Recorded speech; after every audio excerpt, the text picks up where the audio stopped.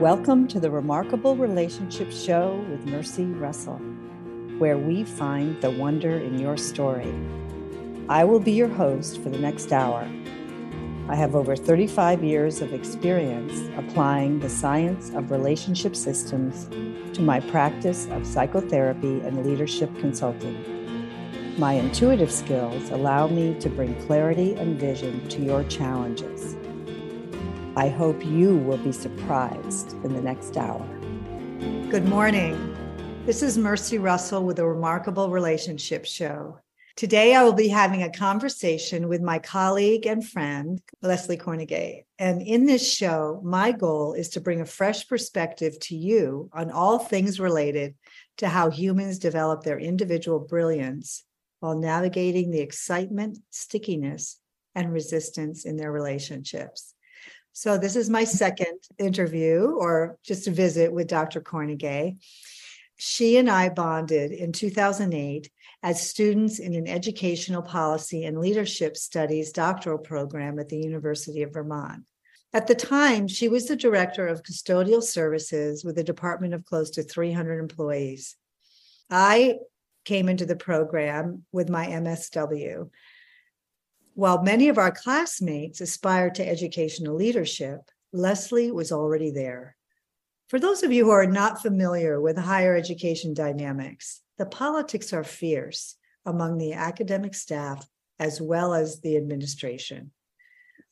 With my interest in relationship dynamics in organizations, I found Leslye's stories fascinating and had the satisfaction of adding insight that was helpful at times. I found her stories fascinating, and I quickly became Leslye's student. I was humbled by the particular challenges she faced, as well as the fortitude and creativity she brought to what often felt like a snake den. Dr. Kornegay is a lifelong learner. She is a graduate of the College of Education Doctoral program at the University of Vermont. She holds a Master's of Administration from Central Michigan University and a Bachelors of Science in Business Administration with a minor in Organizational Development from the University of Mount Olive. Dr. Kornegay is an executive director with substantial in-house experience leading organizational change in a large higher education institution. Her leadership has high premium on providing exceptional support services for clientele. She focuses on aligning organizational goals with institutional strategic goals, missions, and values. She has broad experience in all aspects of financial management. Dr. Kornegay's area of expertise is in predominantly white institutions, higher education, diversity and inclusion, strategic planning, leadership and change management, women in leadership, succession planning, and mentoring. She has presented numerous presentations and workshops in her area of expertise at the local, regional, and national level. Dr. Kornegay was awarded the Susan Hasazi ALANA Award for Outstanding Academic Achievement in Doctoral Education from the College of Education and Social Services at the University of Vermont. She is a member of the International Honor Society, Pi Gamma Mu. Dr. Kornegay has a consulting business and a nonprofit foundation. The links to her emails for those enterprises, as well as her personal email, will be in the show notes, and I'll mention them at the end of our talk. So today we're going to talk about Dr. Kornegay's leadership principles and how they reflect her life values, experiences, and aspirations. Welcome, Leslye. Thank you very much, Mercy, for that wonderful introduction. Well, that's the mirror. That's all it is, Leslye. So we had a really lovely talk preparing for this interview about your leadership, of which I've been exposed to quite a bit over the years. So let's just start with the basic leadership principles that you have followed. I think one of the first things, of course, that I'd say, of course, because it's, sort of right along with the theme of the show and my interest, mm-hmm. is that you started talking about how leadership is about managing relationships. Can you say more about that? Exactly. And so the first principle that as a leader that I really fell back on was something that my mom said a long time ago. It was about how you treat people. Mm-hmm. And it was about treating people, the platinum rule, treating people the way that they want to be treated, not necessarily the way that you would like to be treated. What I added on to that is within the constraints of the workplace that I'm in at the time, okay? And that has served me well, because what I found is that you can't treat everybody the same. I know that, there's this thing called equality. Everybody wants to be treated the same. But when it comes to supervising people, it's about getting to know who you're supervising and understanding what motivates them, what drives them to come to work every day. It could be because they really love what they do. Or it could be that I have a family to take care of and I have a newborn on the way, or I'm taking care of my parents. It could be anything. And so, I understood very early on, even before emotional intelligence was the big buzzword, that we're dealing with humans in the workplace that bring their lives to work. There's no such thing as separating, and that, you really need to take time to get to know your employees. It doesn't mean that you have to get personal in their business. See what I'm saying? But you can show that you care. And so I've just tried to treat people the way that I would like to be treated. So one thing that you mentioned to me when we were talking about that I thought was particularly, I think telling in terms of what you're talking about is you pointed out that people usually spend more time with you at work and their coworkers than they do with their families. They do, and I think that that's true in most jobs, that we spend more time at work with our colleagues and our customers than we do with our own families and at home. And so, you build these work families, people that support you in a number of different ways. And if you spend any amount of time on a particular job, they do become family. Yeah. And then I think, this also, I think leads to another, so it's just a really important perspective that you have on leadership is just that often leaders are put on a pedestal.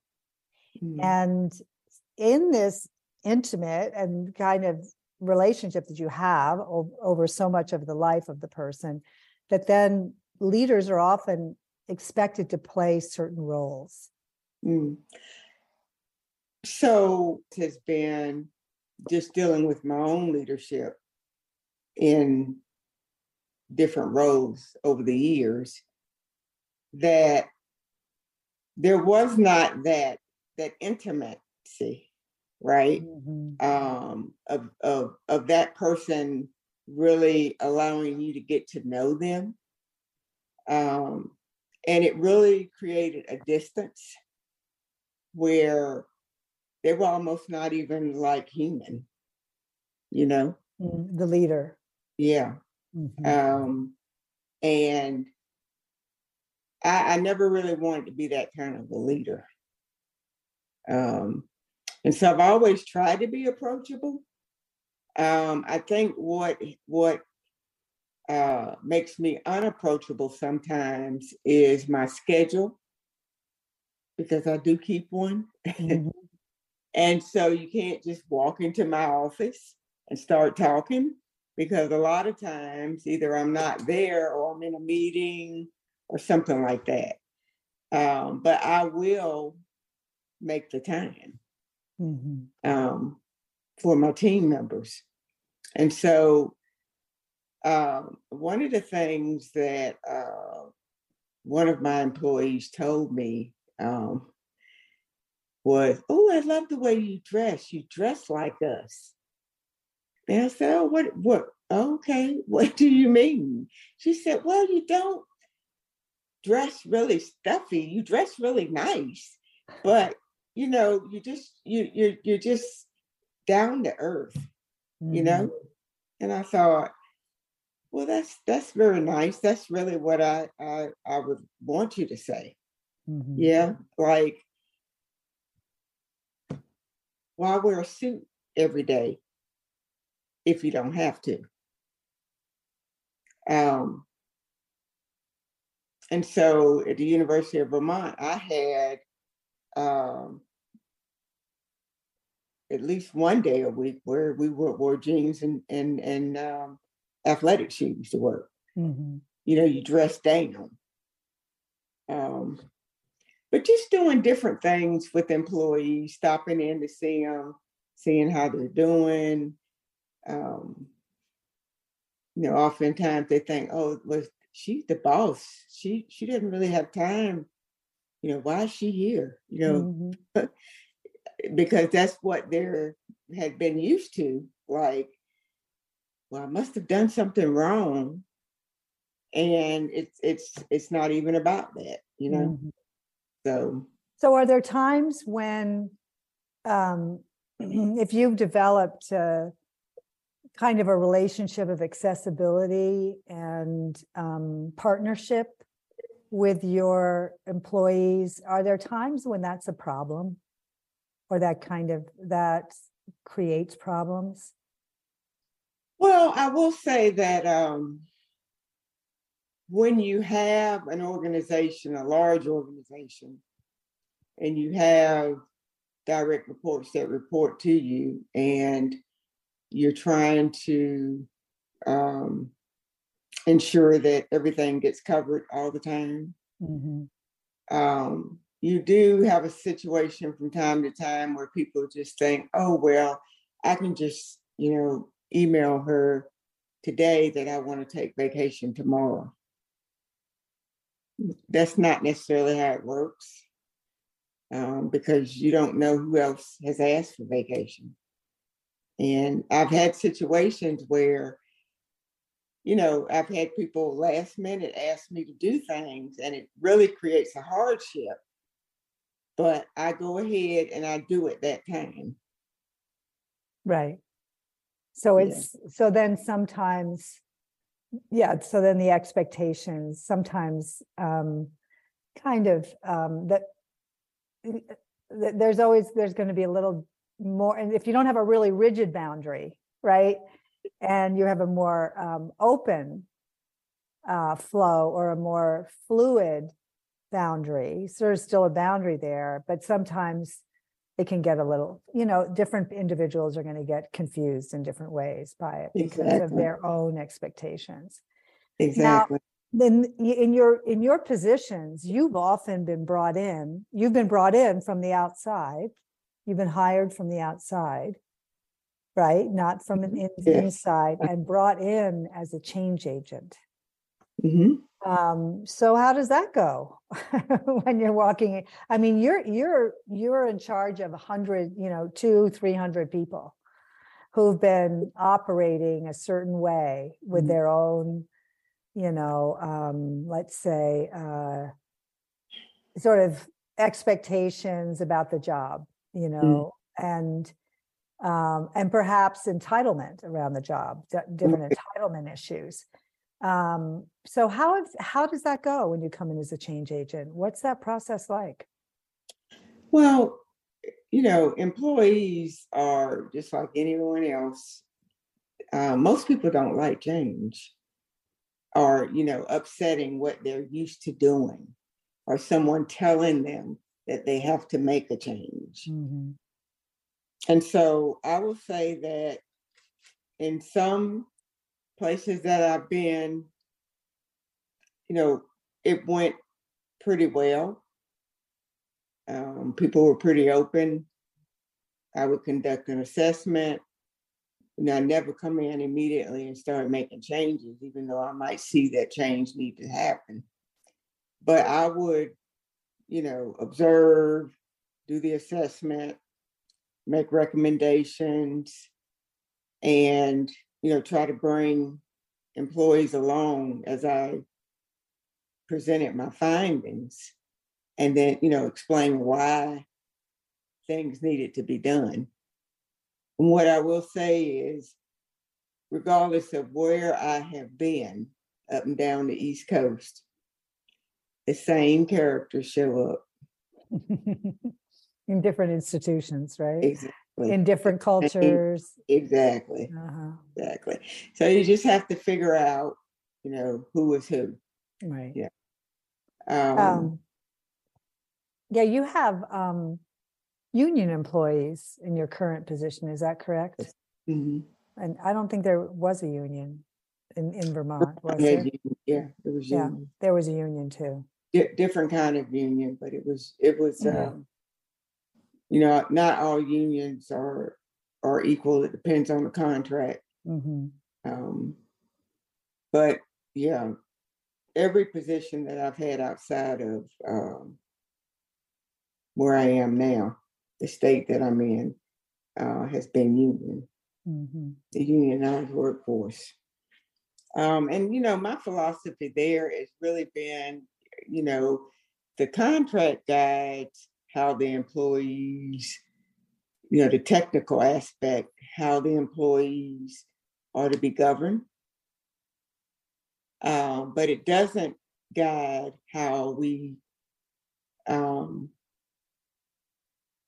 get the work done, discipline employees, provide them with the tools and resources that they need, and basically treat them as human beings. So they're still the organization's employees.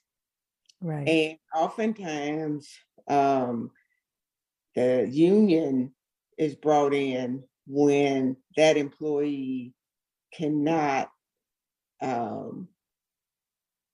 get an agreement with the management team about something. Right. Yeah. Right. So one thing, there's that we've talked around about is this idea of servant leadership, the servant leadership. Is that what it is? Yeah, servant leadership. I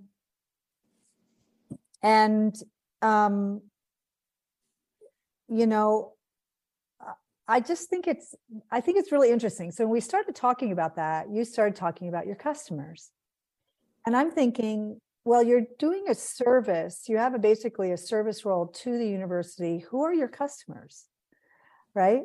And you had a really interesting answer for that. I wonder if you could talk more about that.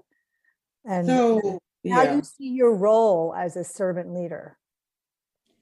So everybody is my customer, even the employees.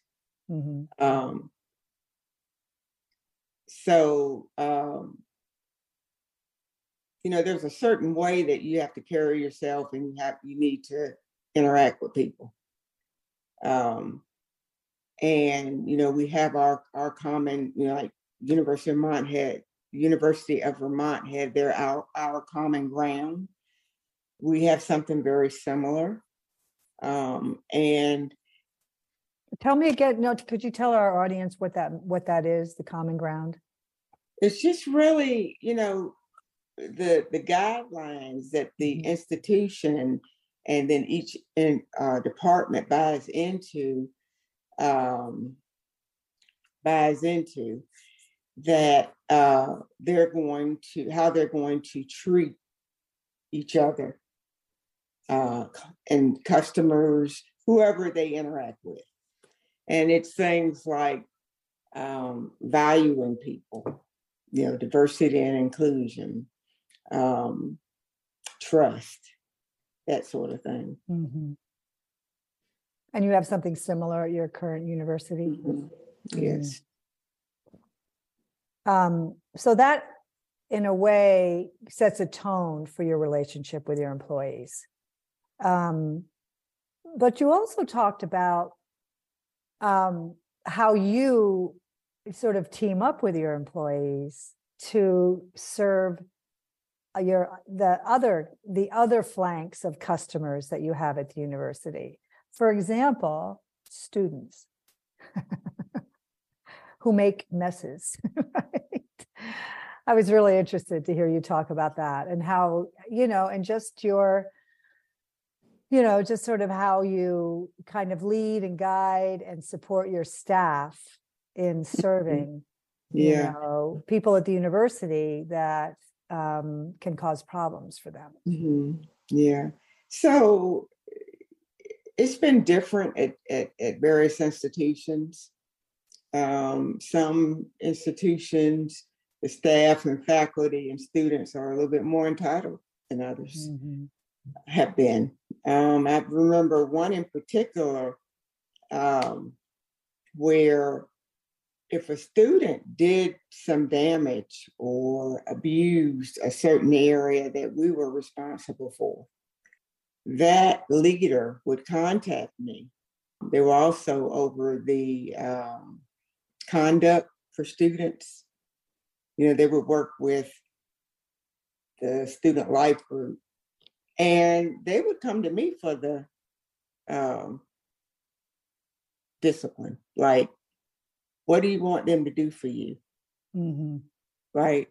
So you're talking about the leader of the board, the kind of the disciplinary board in the university. They don't call it discipline, but it's, it's sort of addressing. Well, they call it conduct. I believe that's what they were calling it at the University of Vermont. But there were several different. I was on several of those boards. I'd get pulled in for several cases, to sit in. Yeah.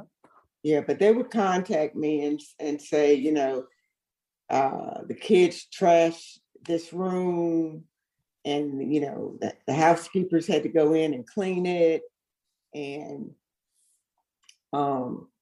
grounds had to do this, and they need to pay. They're going to pay a fine, but they also need to clean it up. Right? They got sick all over the place. And so I would basically let them know what that student or students could do. But my philosophy around it is that we really should be teaching students how to be good citizens, right? And that sort of behavior, yes, they're at school, and yes, it's a fun time to be away from home, and all of that. We've all done it, okay? But we're still responsible for our actions, especially if we get caught, okay? Right. So that was my philosophy. I wouldn't make it too hard, but I would make sure that they knew who they were working for and why. We would also do like a informational class, right? Like, you get to sit down and understand what we have to do, right? For the students. Right. And then you come with us and then you do it, right? And that worked out well. And what I found was when we had, we'd always have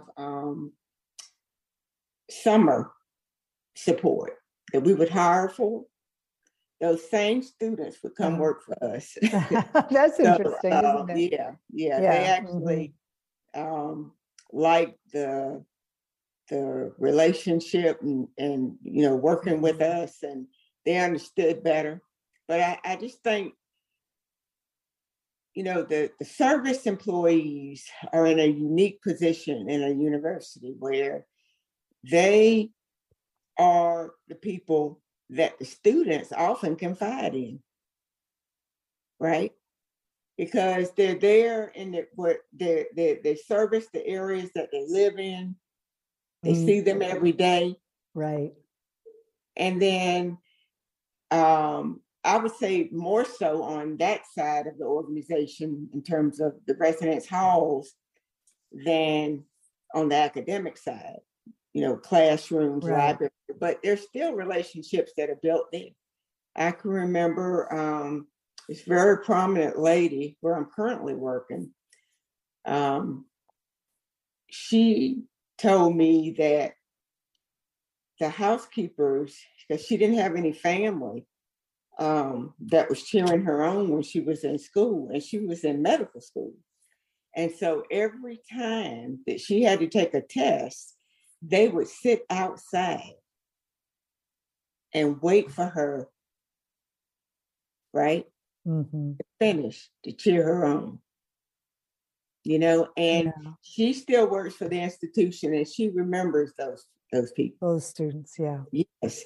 So, it's just a really unique relationship that's developed. Interesting.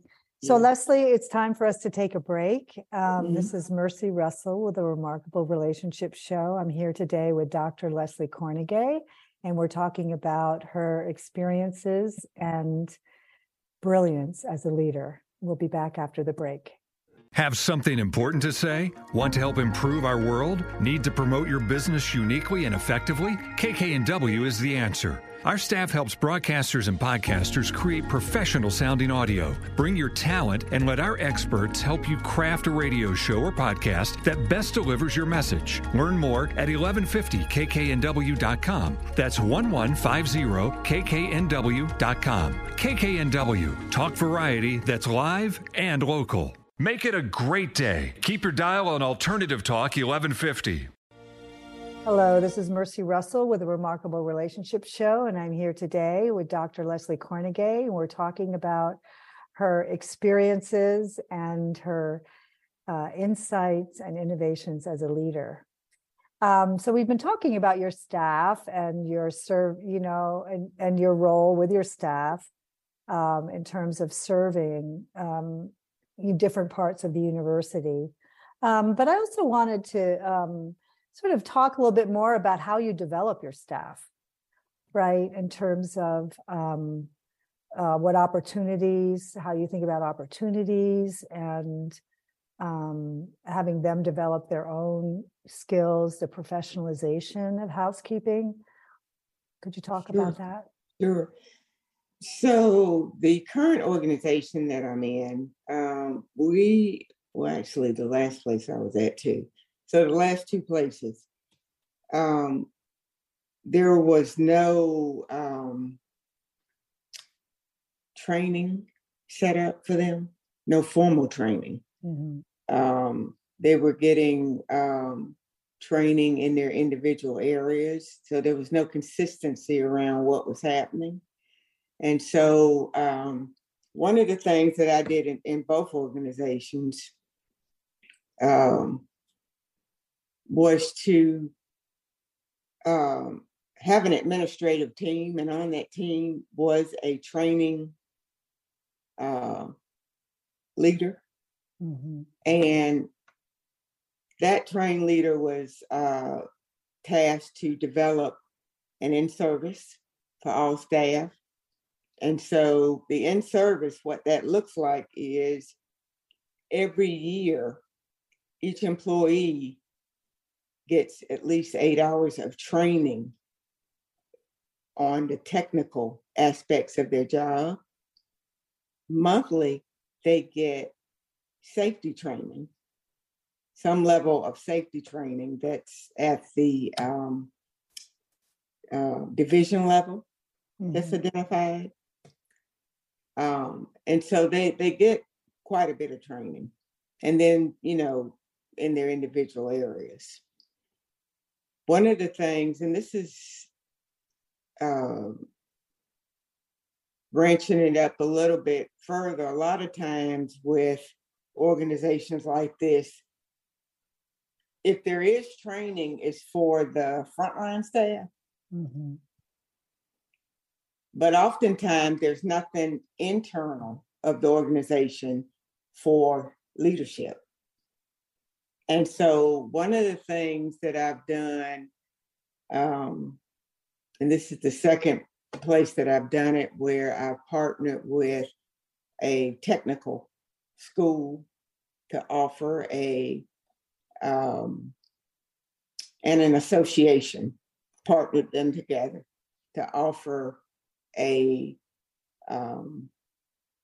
certificate of completion. It's 360 hours, so it lasted for 2 years for leadership and management, and all of my leaders went through it.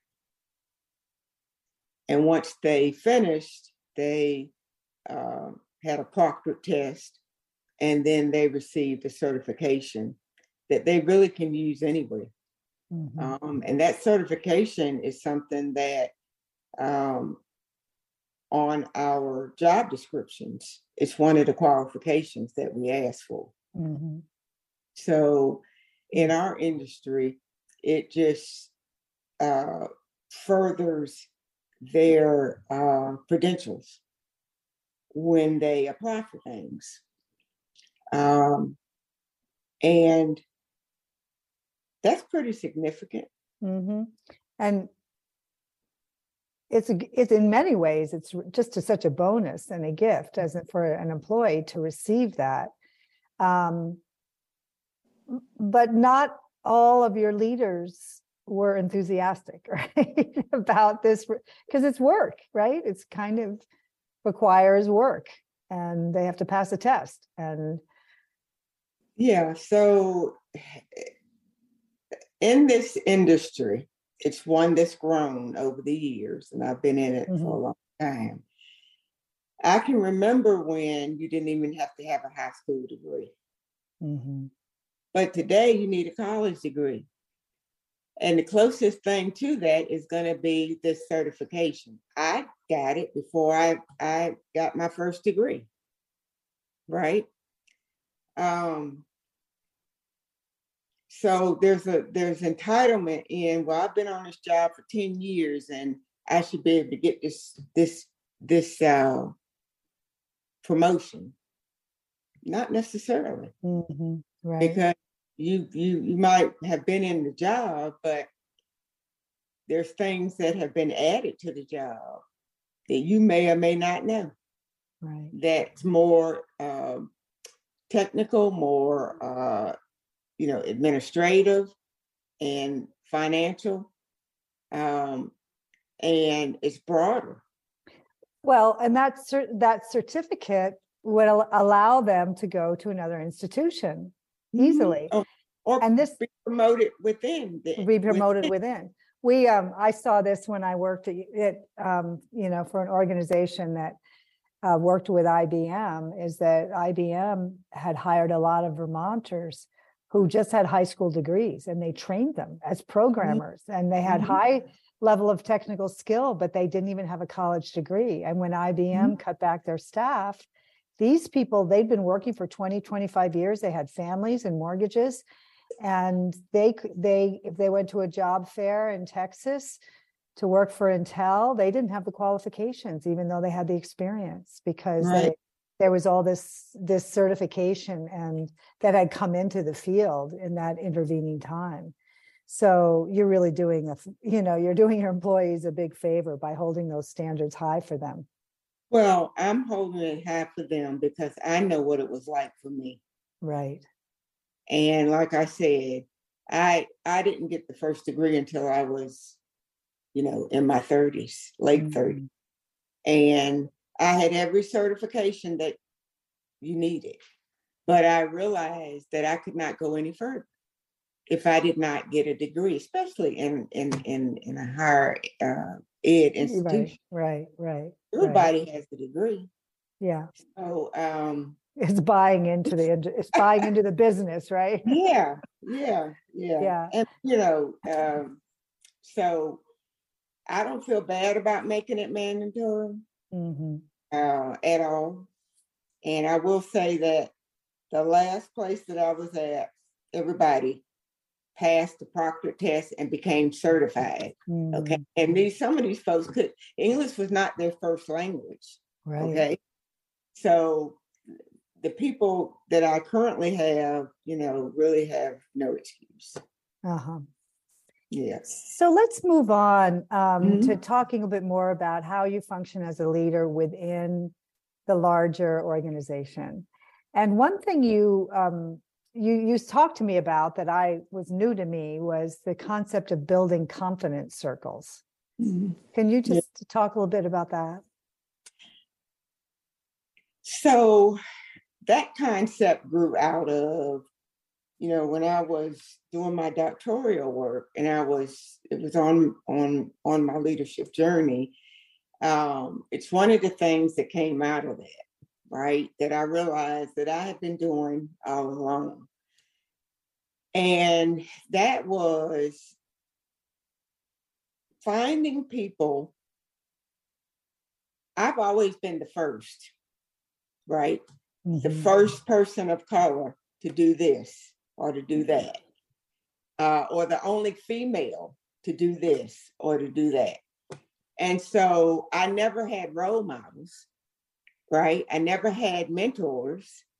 And I got there purely by my own wits, so to speak.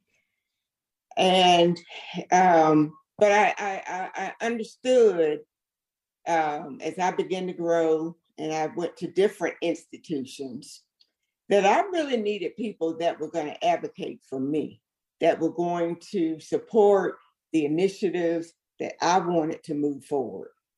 They didn't necessarily need to be like me, right? They didn't have to be Black, they didn't have to be females, and they didn't even have to be in the profession that I was in.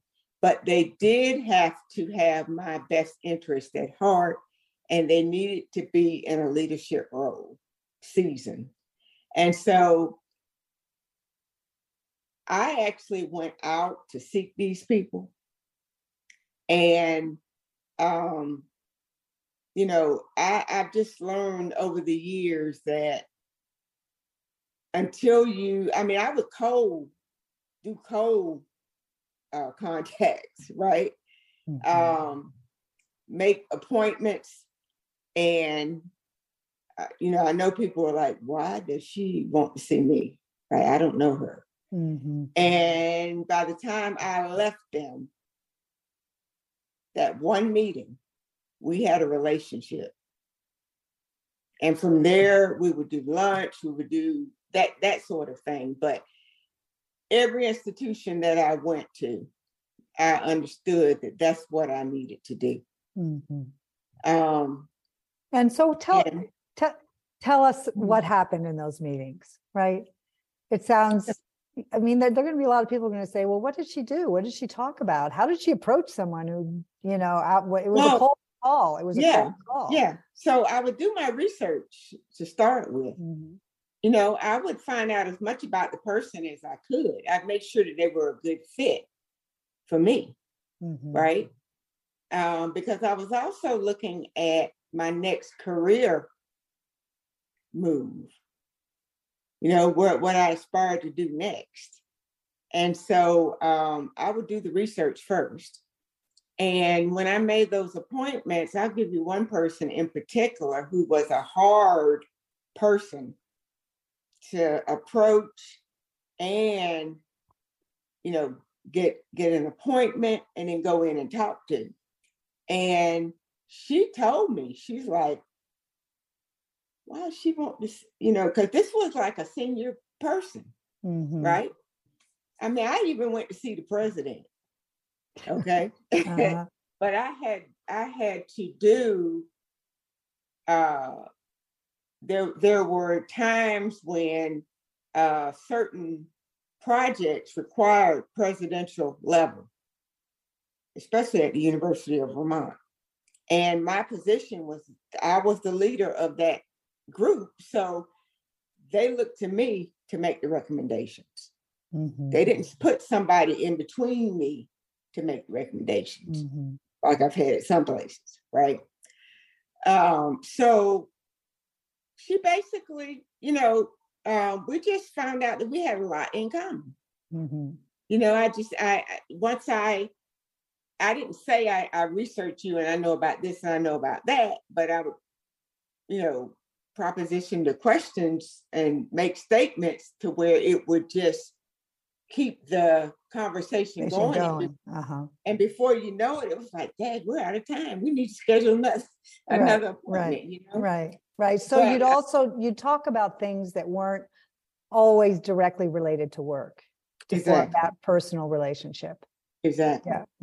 Yeah. What did you have in common in terms of your life experience, your history, or whatever, schools where you lived, did you find some point of commonality or contact? Yeah. And if you go in and you're authentic and you, people know that you're not, it's not me anyway, I don't put on or anything, but you let them know that you genuinely want to know them. And most of the time I didn't have to ask people for things. They would ask me, well, I know about such and such. How do you need my support? See what I'm saying? Yeah, they'd offer. Yeah. Yeah. So I don't see how you can go into any environment as a leader and act independently and be successful unless you were a tyrant. Or a king. Look, or a king. Yeah, but then you still have to have some followers. You have to have some followers. You have to have your mob behind you, right? Yeah. I mean, and then the other thing is, it's just the way that you approach people, right? And that's something that having been a military child and have moved all over the world, I learned and moved a lot very quickly how to make friends, how to leave people and leave them as friends and not say goodbye, and how to make new friends. So, I took that same earlier experiences and in my formative years and applied that when I started my journey north in terms of the different institutions that I was at. Right, and going into a different part of the country. Yeah. So Leslye, our time is getting short. We have about 10 minutes. And of all the things we could talk about, I really want to, one of the questions that that we talked about was, I asked you about what advice you would give for women, for rising leaders, right? And you had some particular advice for women of color who would be rising leaders, but I think your advice is strong enough for everybody. But there are particularities for different groups. But also, I want you to include in that, because I don't want to skip over it too much, the value of data. And because we've been talking about a lot of the soft side of leadership. One thing that you have been, I think, particularly strong in is your comprehension of and your use of the numbers and the data in terms of advocating for certain initiatives. And so I want you to wrap that into your advice for rising leaders. Well, this may not be true in all institutions, but I know in higher ed, there's a value in while you may know what to do in most cases, if you can validate that through what other organizations are doing or through a consultant group, then that takes or carries a lot more credibility. Okay. So just going in saying, well, Leslye thinks these 10 things need to happen right away. Okay. That doesn't necessarily make it happen in every institution because you have these different factors, different groups that are they're against anything that you're trying to do. And so you really have to, be strategic in how you go about doing that. Supporting why things need to be done the way that they need to be done. And I've used several consultant firms within my funding. I've always saved dollars. Every institution that I've been at, I've saved over $1 million, sometimes $2, sometimes $3 million, just with the changes that were made. Mm-hmm. So, paying for consulting fees to support initiatives to groups, on campus that are going to fight what you're trying to do to kind of dispel that makes a big difference, goes a long way. Right. So, right. And I think you one example you mentioned was the diversity and inclusion survey that your institution had distributed and that you had approached in a very different way than other leaders. And what was interesting when we talked about it was that this initiative came from the top, right? Right. It usually does. Mm-hmm.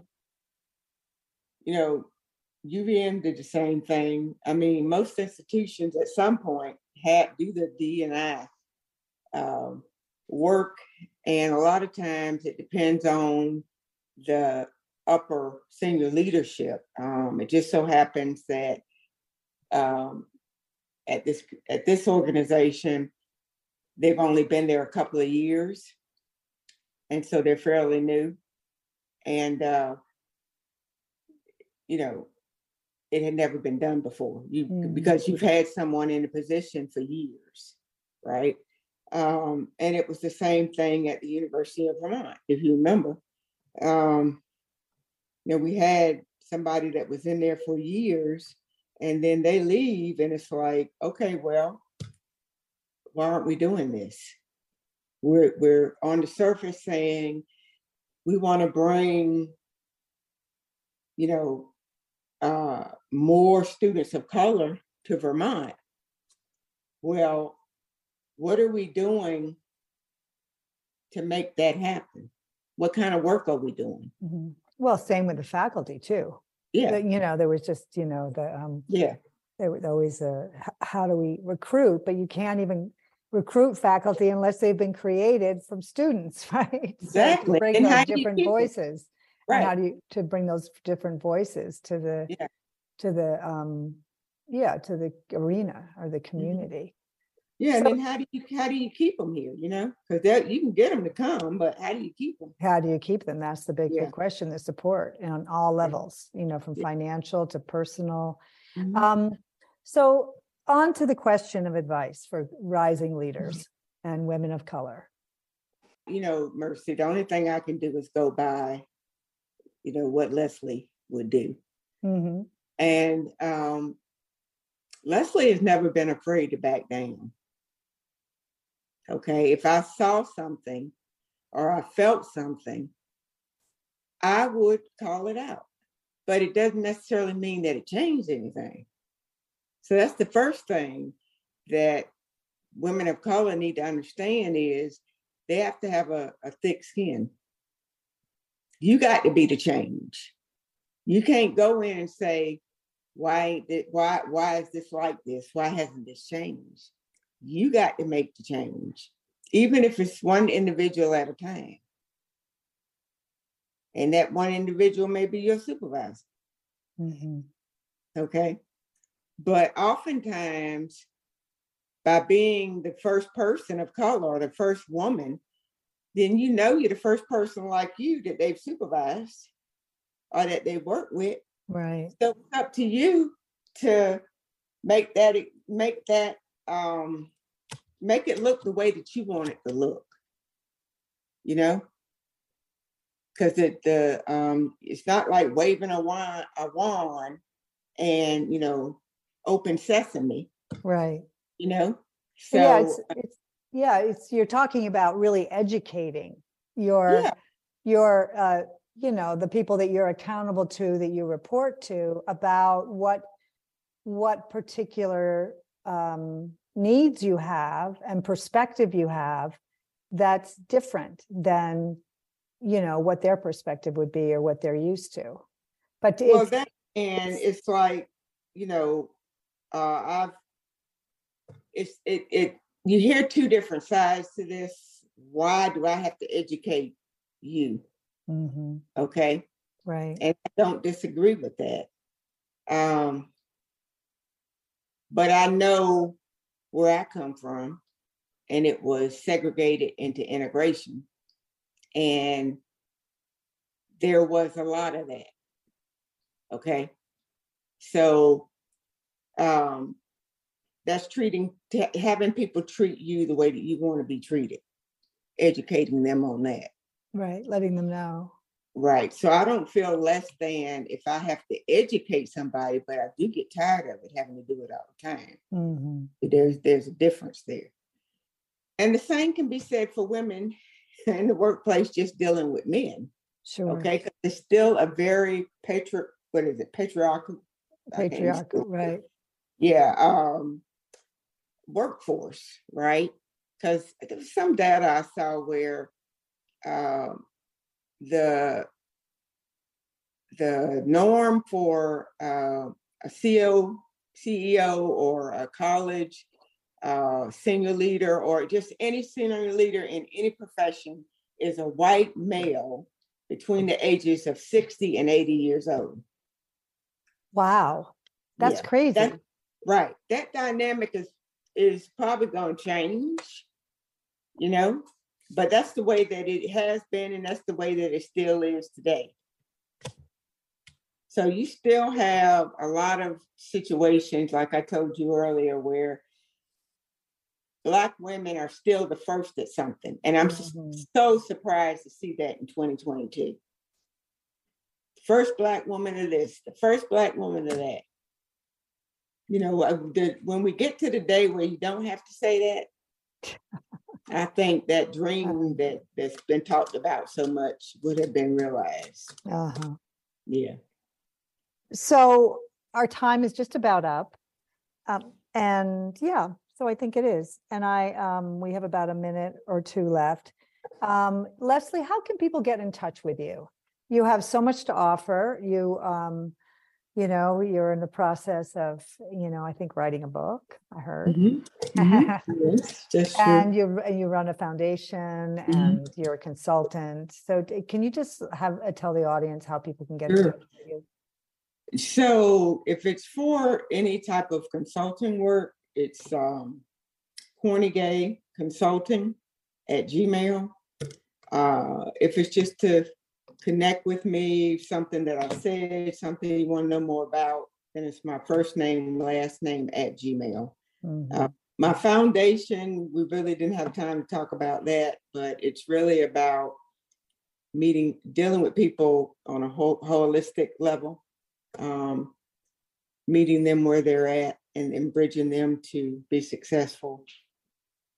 And then, sending them off. Mm-hmm. Yeah, mentoring. Yeah, exactly. Whole life mentoring. Right. Great. Yeah. Leslye, thank you so much for joining us today. And I expect we'll be talking again in the not too distant future. There's always so much to talk about. This is Mercy Russell with the Remarkable Relationship Show. I'm here with Dr. Leslye Kornegay, who's a leader in and working in the higher education field. And thank you for joining us today. And thank you, Leslye, again. Thank you for having me, Mercy. Yeah, my pleasure.